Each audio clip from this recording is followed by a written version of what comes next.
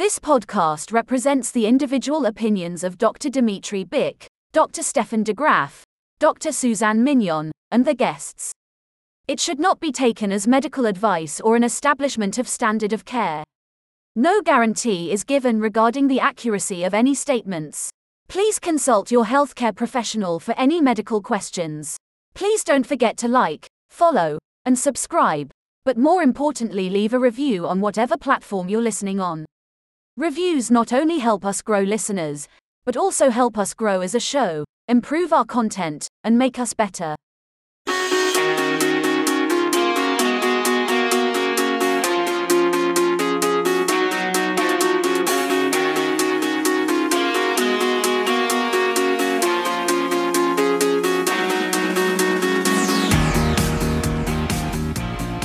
So we're going to battle through technical difficulties today and low internet speeds, but somehow we will make this happen.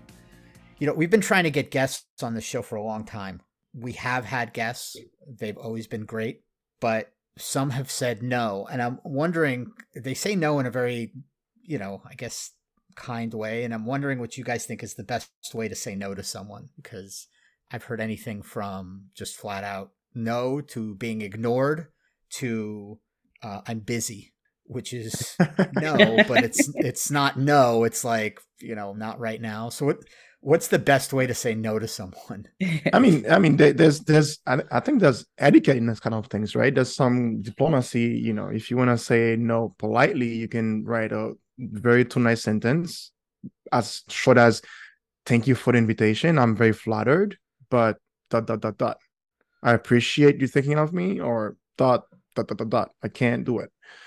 So I think it's going to, and I agree, Steph. I think, you have to have some level of etiquette, but I also think it's going to depend on the situation too. But sorry, I'm busy is a bad way to do it. We can all agree that ignoring it completely is the worst way. Like ghosting the person? Just never responding. And you're sure that the person received the message? Well, no, but let's just say that for sure that they received the message. Let's say you're doing this in person or you texted someone and they completely didn't. We can all agree that that's the worst way, right? You shouldn't do that. Yeah, they're ghosting. That's the worst. Yeah. Besides that, the other side of it, which is not an excuse. Not an excuse, but they might be so busy that it fell through the cracks. And people like that usually have a publicist. They have somebody who run that stuff for them, so that doesn't happen. Sometimes things get lost in the email, especially if you get a lot of emails during a day, or if your emails condense, and then sometimes you don't see the email. If you get a lot of text, you might not see it, or maybe you see it and you intend to respond later, but you totally forget to respond. Right. But Dmitry is the kind of guy that has a read proof. You have a read receipt on your emails. So when people open your mails. I have a read receipt on my emails just to make sure that it was opened. I do this for patients, right? Because I need to know if they've actually seen the email for medical purposes. But yes, I use it for other things. But what I'm saying, what I'm going to argue here is when you tell someone that you're busy, that is you saying, I don't want to do this, but I don't want to say I don't want to do this. So I'm going to make up a nonsense excuse, which is I'm busy. But what if you really, truly are busy? I don't believe you. Then that's your issue, though. But a person can be very genuine in saying that they are busy. Yeah, I don't believe that. If you're busy, then give me your agenda. Tell me why you can't spend. You want someone to send you like a detailed schedule? No, but if I'm busy and a friend wants to go out with me, I get a request, you want to hang out, have lunch, dinner. What I do is I don't say I'm busy. What I say is, I've got baseball practice the next 3 nights, and then I've got to do this meeting. And then I don't just say I'm busy. I tell people why I'm busy. Do you need to go that far though? Can't you just say, wow, this week is really super hectic and I'm way super busy? It's not going to happen. We could have mentioned that. We could have mentioned that when you discuss cluster Bs and borderline personality disorder last episode, right? We could have discussed showing some traits. I don't know. Am I It's showing you know, traits of you know, dependence here? it's the fear of being abandoned or being up, fear. But maybe dependence. You're right. Could be close to C. Look at you. It's dependence. Yeah. Could be Well, I close to have C shown. person. I think it's mixed with traits of. Right. That's Right. why I like Well, traits. It's fluid. I have shown OCPD traits. Like, Haven't we all? I think we all have. I mean, if you're in healthcare, you definitely have some OCPD. I cannot. I don't understand the purpose of doing something unless you do it correctly. I can't play with my kids if they're not playing the game the proper way. Like, well, I do it, Kids. but it gives me anxiety I agree that they're not playing it correctly. I agree. What would a young kid say? They would say something like, "Yeah, I cannot vibe like this. I don't vibe like that, right?" Are we doing Gen Z, yeah. Gen X Gen Z? I agree with you. If you'd speak, I agree. Right. If I'm doing something right, I have to make sure I do it, to my perfection. It might be exceedingly but that's well to done. your perfection. But there's also more than one way to play a game sometimes. No, there is not more than one game. No, absolutely not. There are rules to games. That's the but point you of can having create games. your own rules. There's other rules to, for example, Monopoly. God. You can play house rules Monopoly. What is house rules Monopoly? Oh, it's really cutthroat. Basically, you have your own rules and what you can and cannot do. It follows the guidelines of Monopoly, but you can do your own thing, and it can make it very intense. I can't stand playing Monopoly because it gets drawn out and people get very intense. But that's not like the Mafia or something. That's violent. Are you pointing at gunpoint and getting houses and Suzanne's got antisocial traits apparently. Well, she's a mafioso.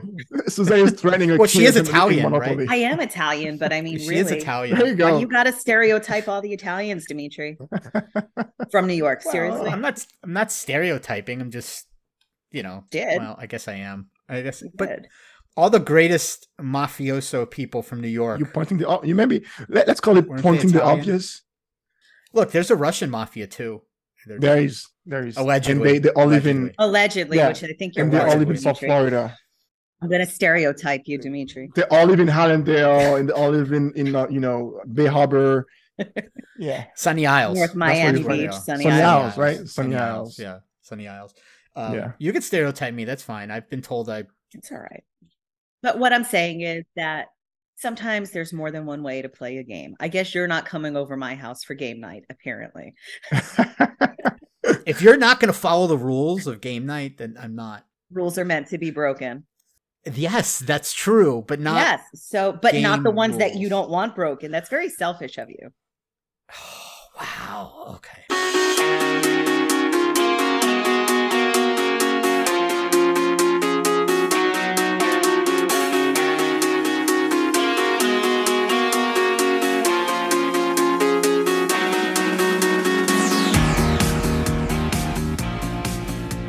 All right, I know this is an audio medium. We're going to do this anyway. Raise of hands for the people that saw the Blind Side movie. Oh, wait, there's like a little hand raise function in Zoom too, but we're going to just do this. We're going to do it with our hands. Okay, we also been not only, audio medium lately, so we can do that. Well, yes, but we're not, officially a video medium yet. So 2 out of 3 raised hands, and I'm not. Well, you didn't see it. I'm not one of those. It's a pseudo documentary, kind of. Surprise! Dmitry has not watched the movie. Wow. Oh, you know what? I watched shocked. it last night. What was the last movie that you saw? Watching Waterboil? Wow. Okay. The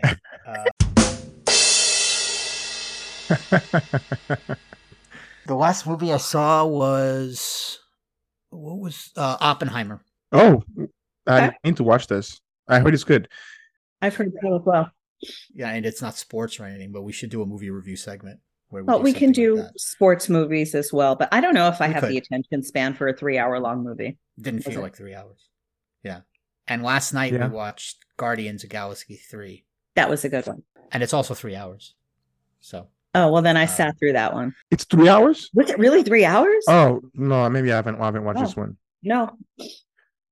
Is it the last one? No, I took the kids. The most recent one. Yeah. We're way off topic here. So it's okay. The reason I asked that is because you guys are going to know this better as far as movie with regards to this issue with Michael Oher, who is the person that this movie is about. So do you want to recap the movie, one of you, real quick? Sure. Basically, there is a teen by the name of Michael Oher, and he is taken under the wing of this family to get out of his life situation. And in the process of doing that, they enroll him in a school and he starts playing football. And the family, primarily the mom and the dad in this family, but I think it was more the mother, had him involved in the football team, basically, from what I understand, became his agent during that time and was able to get him into college on a football scholarship. So the family really took him under the wings. And this is where some of the controversy is lying now with the recent news, where he has publicly come out and say where he thought he was adopted by this family, but it was really a conservatorship. And Michael Oher is under the impression that the family profited off of his name, image, likeness, and story. That's wild. I mean, just thinking about it, it's like, how could you do so? I mean, I don't know the truth, obviously. I don't know the whole truth, but if that were to be he true, later went on to play in the NFL too, by the way. I forgot that part. Right. So that's sort of a recap of the movie with also the story. But the story is that he thought he was adopted and he wasn't. They just put him under a conservatorship, which allows them to manage all of his finances. And it's different than a guardianship. The conservatorship and guardianship are different, even though they're very similar. Conservatorship allows them to take care of his finances and manage his finances. A guardianship also includes that, plus social situations and living arrangements, medical decisions. Yeah, but how would he not be purview of what's going on financially with his contracts or with his salary, or how does he not have an idea what is he earning? That's where I don't get it. The controversy is not what he earned in the NFL.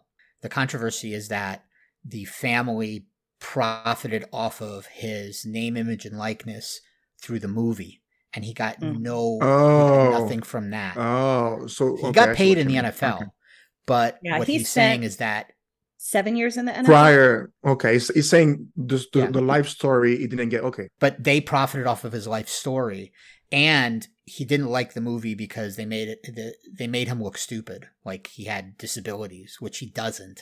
He's a smart person, and they made it seem like this family. He was they took this mentally disabled kid and they made him into an NFL player and it wasn't just even about that too. There were racial implications as well, that were an undertone in the movie. So it's this white savior syndrome, right? This poor black kid that we saved from the inner city, but if he wasn't a football player, would they have saved him? You know what I mean? If he was just some random minority kid who didn't have the potential to have any future income, would they have cared as much? And that's the controversy. Right. If you want to be dry, it kind of sounds like an investment, right? Like let's invest in this kid because he might be because the profit returns are going to be right. He's got the physical acumen. He got the body type for a football player. That's right. Let's get this one. And isn't that what happened? More or less, that's what he's accusing them of. But they did take advantage. They put him on. If it's true that they told him he was being adopted, which is a completely different thing. Adoption severs ties with your biological parents, and then you are now their parent. And that takes a lot of responsibility to be a parent of a child. Right. What they did instead was put him under conservatorship, which is that they just manage his finances, and technically they weren't his parents. Now, the family says that that despite the conservatorship, they treated him like a son. They showered him with love, and look at how he's repaying them with this lawsuit. Wait. They actually put out a statement. Let me read the statement. It was through their attorney. The attorney's name is Marty Singer, and the statement reads in part: "Over the years, the Tuohys have given Mr. Oher an equal cut of every penny received from The Blind Side. Even recently, when Mr. Oher started to threaten them about what he would do unless they paid him an 8-figure windfall, and as part of the shakedown efforts, refused to cash the small profit checks from the Tuohys, they still deposited Mr. Orr's equal share into a trust account they set up for his son. Unbeknownst to the public, Mr. Orr has actually attempted to run this place several times before, but it seems that numerous other lawyers stopped representing him once they saw the evidence and learned the truth. Sadly, Mr. Orr has finally found a willing enabler and filed this ludicrous lawsuit as a cynical attempt to drum up attention in the middle of his latest book tour. Ouch. Oof. Well, that's a well-worded, lawyerly statement. Yeah, I was going to say that is a total attorney statement. Yeah, but of a nice way to say this guy's an a-hole. Right. I mean, but the attorney's also doing his job because he's representing his clients, and he would have clients look like these shining people. He would have written as nice of a letter on behalf of the other party if he was hired by the other party. So, what he's saying, what Michael Orr is saying is that the checks that he got from the Blind Side were ridiculously low compared to what he deserved, what the family got. The family received. And it's his NIL that they're using, and they were giving him these puny checks. And that the lie is that an equal cut is not what he was getting. He was getting these little checks, and he refused to cash them. He's saying because they're these tiny little checks. What am I? They're not fair, and so I'm not going to cash them because they're not fair. And if that's true, then sending a not fair check to a trust is still unfair. Right. So we don't know the truth. But I could imagine that legally, right, the family might have higher ground. Doesn't mean morally, right? Legally, back in the days, I don't know if NIL deal was even a thing. I don't know if he even had any claim to make money out of the movie. I don't know. We just don't know. I'm just assuming. I think it was something like they were supposed to receive $100,000 each for the movie, from what I read. But each meaning your parents and him? All of them were supposed to receive $100,000. That is what I read somewhere, and I forgot where I read it. However, I think his position is it's not just what they made at that particular moment when the movie was being filmed and produced and when it went in there, but I think it's also the aftermath of that movie, and that the parents continue to profit off of his NIL. Right. And it's not just that. They became famous, like pseudo famous. They started meeting with celebrities and stuff like that. They definitely benefited from this. Steph's favorite person, John Morant, his rookie card, they're in the background of that rookie card. And that just shot up in volume now. Oh my God. Yeah. Really? How did they get in the background because it was at a game, and they're in the background of the game. You can find anything in the internet, man. I'm telling you. At least that's what I saw yesterday. I guess I should make sure that it's not bullshit before I start saying these things. Yes, you should start vetting the things that you say. I should. Although, you know what? We probably should play this, and then I think. Who needs 12 years of education, training, and $500,000? Throw away those medical degrees and speak as a regular person. The following opinions are not those of a medical doctor, professional, hospital, or institution. Okay, and I'm going to qualify that by saying the stuff that we previously said falls under that. Okay, not just the following opinions, but so there you go, Suzanne. Now you're good. Now I'm good. Great, and I did verify it online. It is accurate. It is. It is. It's 100,000. It's $100,000. Oh no! I was talking about the card. The rookie card. Oh, the card. Okay. John Morant's rookie card. Yeah. But that's the other contention is that it's not just the money that they received. The movie was made for like $30 million and it made like $150 million. These are not absolute numbers, but it's somewhere in that range. Yes. And so the movie made a crazy amount of money, crazy amount of profit. And I don't know if they received not just a lump sum, but also percentages of the profit of the movie. So it was said that the attorneys for each family member, including Ower, received $100,000 as a result of the film. And then they're saying that the Tuohys paid the taxes on Michael Orr's portion for him. is the attorney's position. But again, it's an attorney position, and we Correct. don't know if this We is don't just know. kind Right. of, you know, stating a position and trying to bolster their position, or if these are true. And the other thing is, this is being dragged into other areas. Like, people are saying that Sandra Bullock should give up her Oscar, which to me is a little ridiculous. Right. The other point I was going to make is that I'm not sure. Maybe we'd have to have a lawyer back. We have a lawyer in our roster that we can ask to come That's back. right. But maybe we'd ask him next time he's on, is that for you to file for a conservatorship, there has to be a concern that the person you want to put under is not able to carry out their own decision, right? There's got to be either a competency evaluation or the reason why. Correct. Is it some mental disability? Is some psychiatric or psychological diagnosis that the person has that you can file and get granted conservatorship? You don't go, you can, I don't think you can even do that for a child. You have to prove. No, you can. You can't, but we have to because prove the child is a why. minor. Do you have to No, prove the child it is a minor. only if it's contested, or if the other person willingly signs a document? But even children, they have to sign not a consent, but they have to sign in some instance an assenting document. But he wasn't a child at this point. I think he was above the age of 18. The guardianship is for children. You can be a guardian of an adult, right? If they have that's different. A disability or the inability to make decisions, but that requires evaluation by a forensic psychiatrist. In Florida, it's a group of psychiatrists or psychologists. Or psychologists. Three forensics. Right. Yeah.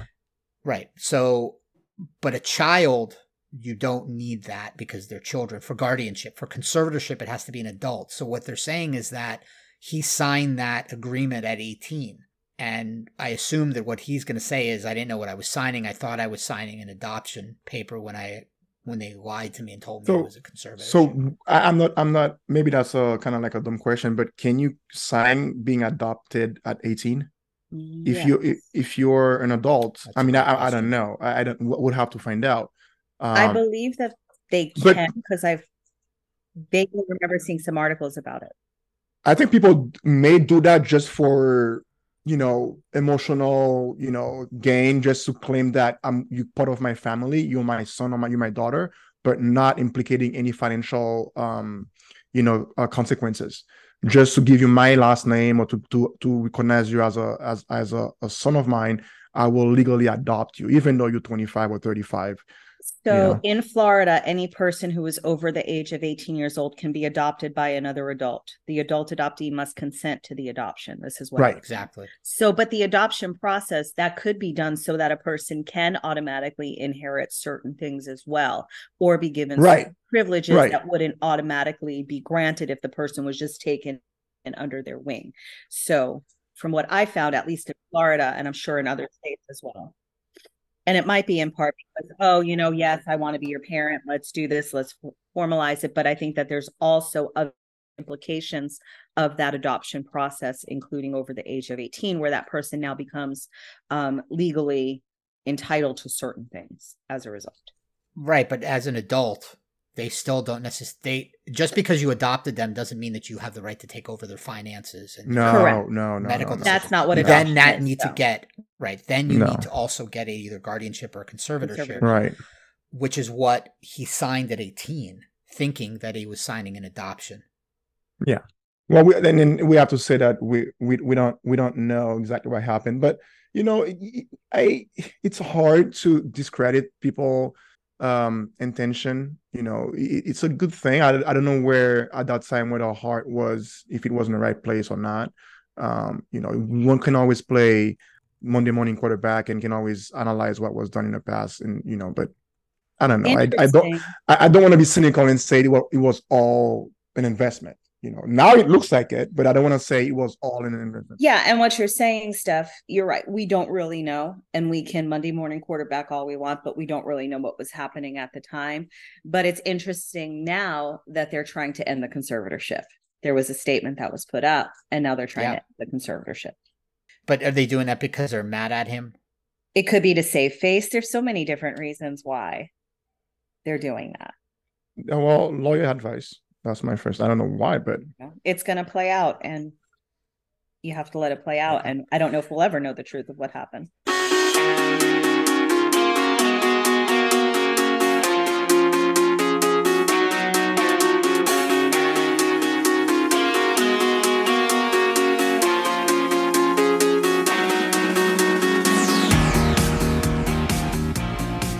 guys see, I don't know how much you're into fitness channels, but I watch a lot of fitness channels. And I ran across this story because I didn't know it, because I don't follow this guy on Instagram, but apparently he has like 9 million followers, which is like, I can't even believe that you can have that many. But he's a fitness influencer. His name was Jo Lindner, and he had a ton of followers, and he died recently at a very, very young age, at 30. The cause of death, that's young, what they're saying, yeah, that's really young. And what they're saying is that it was an aneurysm in his neck, and he had pain, up to 3 days before that. He ignored it, didn't think it was a big deal, and died suddenly. And what people are saying is that this is related to his use of steroids, which is documented. He was using testosterone replacement therapy. Right. He had a condition called rippling muscle disease, which is something, honestly, I had never heard of until I looked this up. But apparently it's an unusual sensitivity to muscles where the muscles sort of bunch up and look like they're rippling. And it has to do with a certain deficiency in a particular, believe it's a protein. And he also was taking TRT because his testosterone levels were low. He had stopped it for a while. He found that the levels became low again, and what he said is, quote, he lost his gains. So he went back on it. And when I looked into steroid use and aneurysms, I didn't see a lot. But what I did find is that there's cardiovascular effects, and that is a documented connection. And when you take cardiovascular effects, aneurysm is a cardiovascular effect, although specifically it wasn't there, only in a few studies, and the connection wasn't strong. The cardiovascular effects are documented. And I want to point this out, that we're not claiming that his death is related to steroid use. So whatever we discuss from this point on is not an accusation of his death being related to steroid use. No, we don't know that. We don't know that.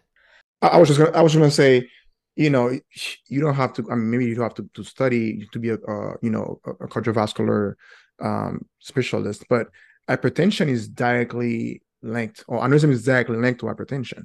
And one thing we do know that steroids do cause is increased blood pressure. So at 30 years old, it's fairly uncommon, unless it's congenital, unless you're born with a arteriovascular malformation, with an aneurysm at 30, it's fair to say that his cardiovascular circuit or got affected by some exogenous factor, which is the steroid. So I'm not sure if they can prove it, but he probably suffered from hypertension at a very young age. And some studies also report that, your lipid levels also are altered when you use steroids. So you probably could have hyperlipidemia, hypertriglyceridemia, and all of those things are linked to having arteriovascular diseases, including, aneurysm formation, whether it's in the abdominal space or is in the, cerebral space, doesn't matter where, it's still the same disease. Correct. There's a link between. And I think his was somewhere in the neck, as you mentioned. I think it creates a predisposition to the aneurysms. Right. Well, we don't know that. Plus increased blood pressure. But hypertension, increased lipidemia, increased LDL, decreased HDL. Yes, that has been in the studies. But we don't know which one he was using. I mean, we don't have that much details about his usage. It was testosterone. Okay, testosterone. Okay. Now, whether he was using another one, I don't know. We don't know. Yeah. I mean, I think one of the articles, he admitted suffering from other condition caused by testosterone use or steroid use. I think he admitted that he had suffered from gynecomastia at one point, using anabolic steroids or testosterone, which I couldn't understand why. Right. But because we're a mental health podcast, I wanted to bring up the psychological effects of steroids. Steroid use. And those are well documented. There's a lot of research with the psychological effects of this. And I think the most common, according to what I've read, and actually what I've seen in patients that had these issues, the most common complaints they would have is anxiety, depression. Those are the most two. And then other, the most common that people might know about is irritability, anger, aggression, and I think there's even a paper I stumbled upon where household where there were steroid use, there were a higher incidence of domestic violence. Correct. And that anger and irritability, we also sometimes refer to it as roid rage. Right. Roid rage, exactly. Right. That's the most common thing. Yeah.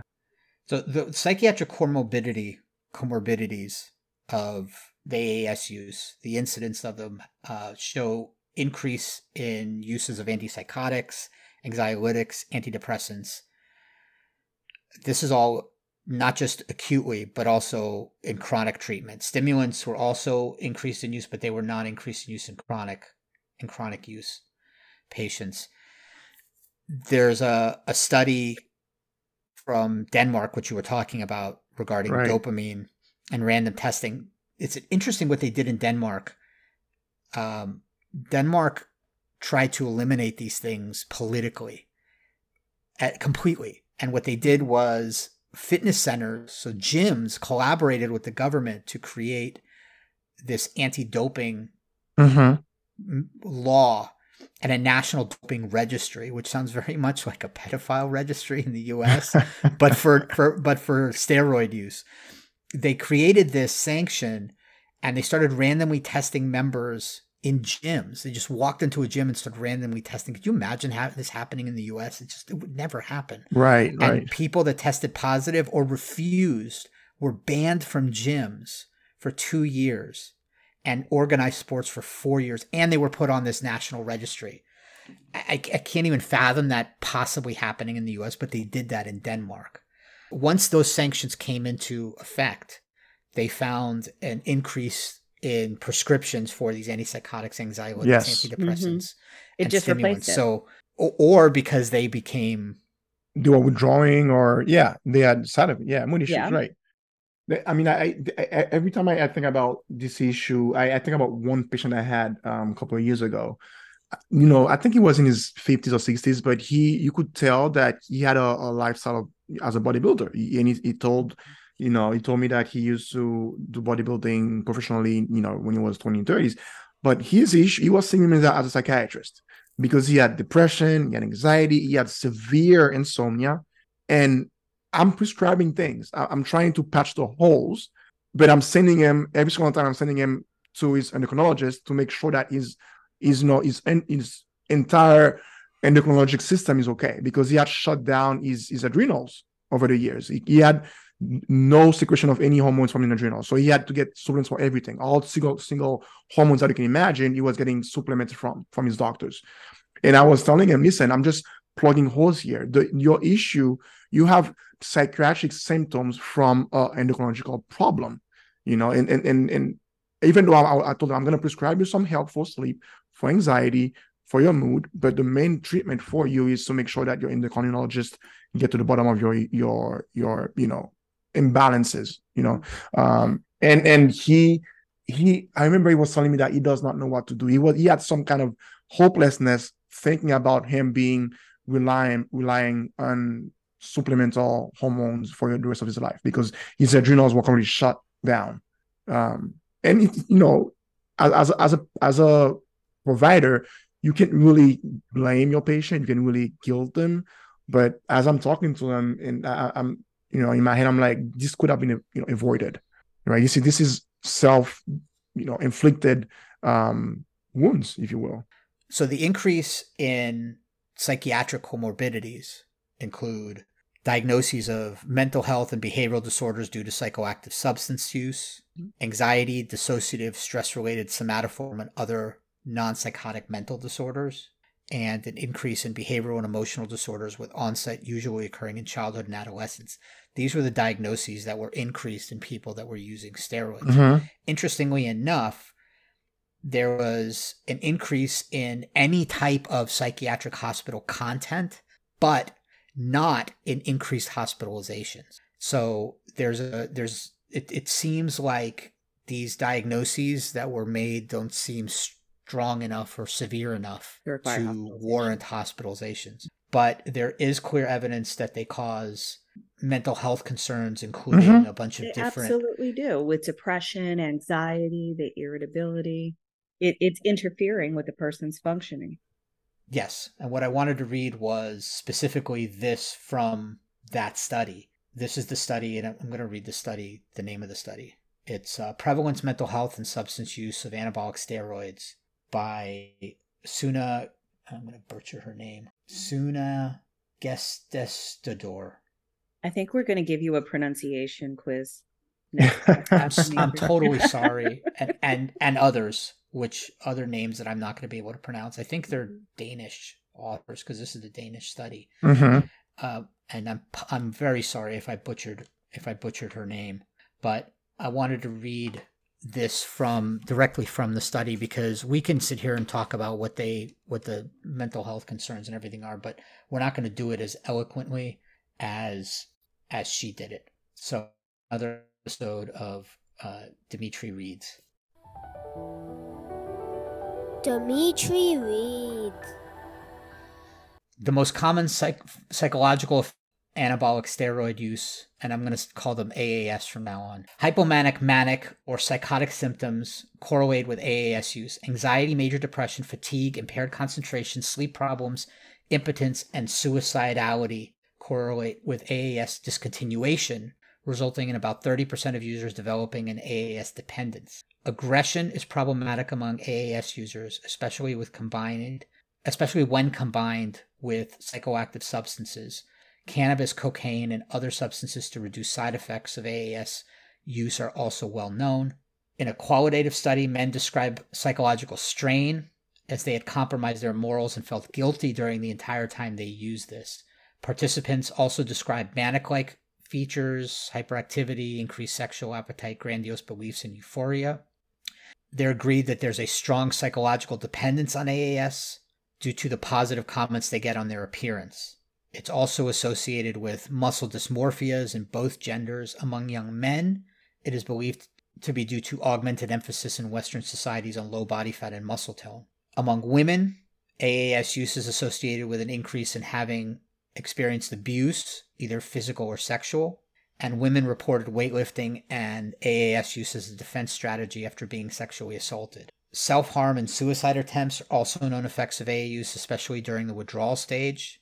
All right, so self-harm and suicide attempts are also known effects of AAS use, especially during the withdrawal stage. What we want to point out is if you're going to do it, that's your choice, but you need to be aware of the consequences of this type of use. And it's funny that as you're talking, I'm thinking about regulation. That we regulate in this country benzodiazepines, stimulants, and opiates. And I do think some steroids are regulated too, because when I check the prescription database for my patients, I do see some of them listed on the controlled substance database, testosterone injection. And some people do abuse them, right? So it's a use disorder. It can be, but a lot of the times it's used, quote unquote, correctly through cycling. But even this correct use, and I'm using air quotes, can lead to these psychiatric problems, psychological problems. Right. You're right. So sometimes they are indicated by a physician, right? Sometimes, yeah, definitely. I would always recall during COVID in a hospital setting, I don't know about outpatient, but in an inpatient psychiatric setting, I must have had, not even exaggerating, maybe one manic patient a couple of weeks in between. On the COVID units, people would come for mania because they're getting infusion of steroids for COVID, because that was part of the treatment at that time. And I had patients that had never been bipolar disorder, never been diagnosed. I had people that have been diagnosed in the past, been stable on their medications, had COVID, and deciding the pros and the cons with the physician, knowing the risk. And I've read the notes documenting that the risk, the benefit outweigh the risk, because COVID will kill you, obviously. The main that can be managed in the hospital. And they still went forward with electing to prescribe the steroid infusion. And fair enough, they were floridly manic on the floors. And you can imagine how difficult it was having a patient in a COVID unit that with so many restrictions and so many can't walk out of the room. You have to stay in your room, and they're manic. It was challenging. Yes, and I do want to point out that what you're talking about is not anabolic steroids. No, it's not. What you're talking about is treatment steroids, right? So even treatment steroids like prednisone, right, can cause manic-like behavior. Mm-hmm. And so we've seen this in our practice. So these things are real. These things, you need to be careful when you take them. Again, this is not to say that this is the cause of his death, because we don't know that, but they do cause problems. This is not a benign thing that you're just taking so that you can look good and be more muscular. The fitness YouTubers that I watch, for instance, one specifically, he is a trainer he used to be the trainer for the Mets. Jeff Cavaliere has come on many times on the YouTube and said that it's not something that he would want people to do. A lot of other YouTubers kind of joke around about it. They go up to people and they're like, "Are you natty or are you, not?"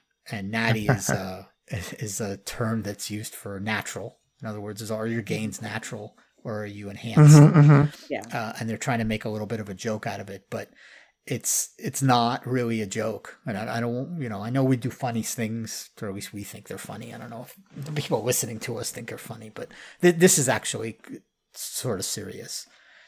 People that are using this are putting themselves significant risk. So as a doctor, if someone came to me and told me they were doing this cycling, I would say, because I believe in choices and consequences and stuff, I would say, okay, well, I don't recommend that you do this, but I can't stop. I would outline the reasons why too.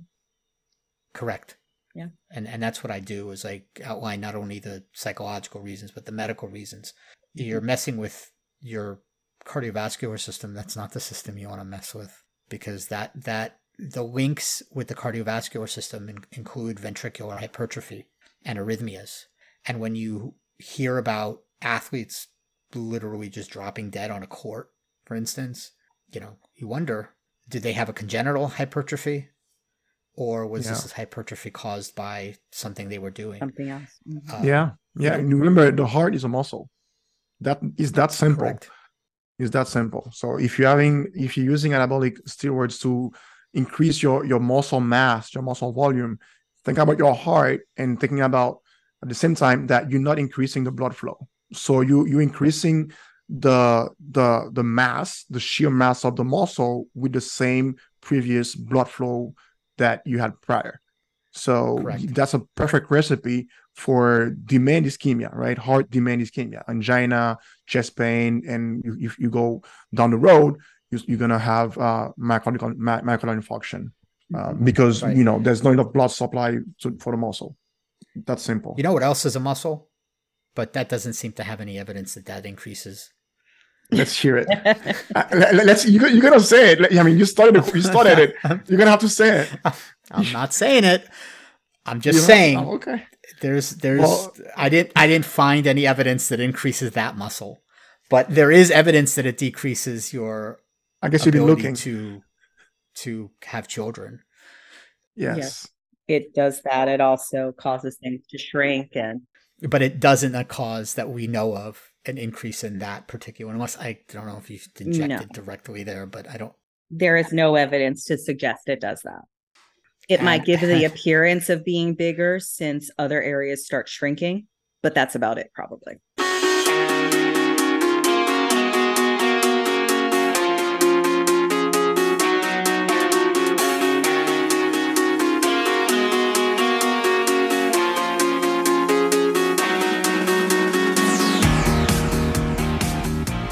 All right, time to end this on the mental health tip of the day. Day full of hiccups? Need a shake-up? Listen up. It's the Psych Effect Podcast Mental Health Tip of the Day. And once again, mental health tip of the day, brought to you by Steph. Steph has got the mental health tip of the day.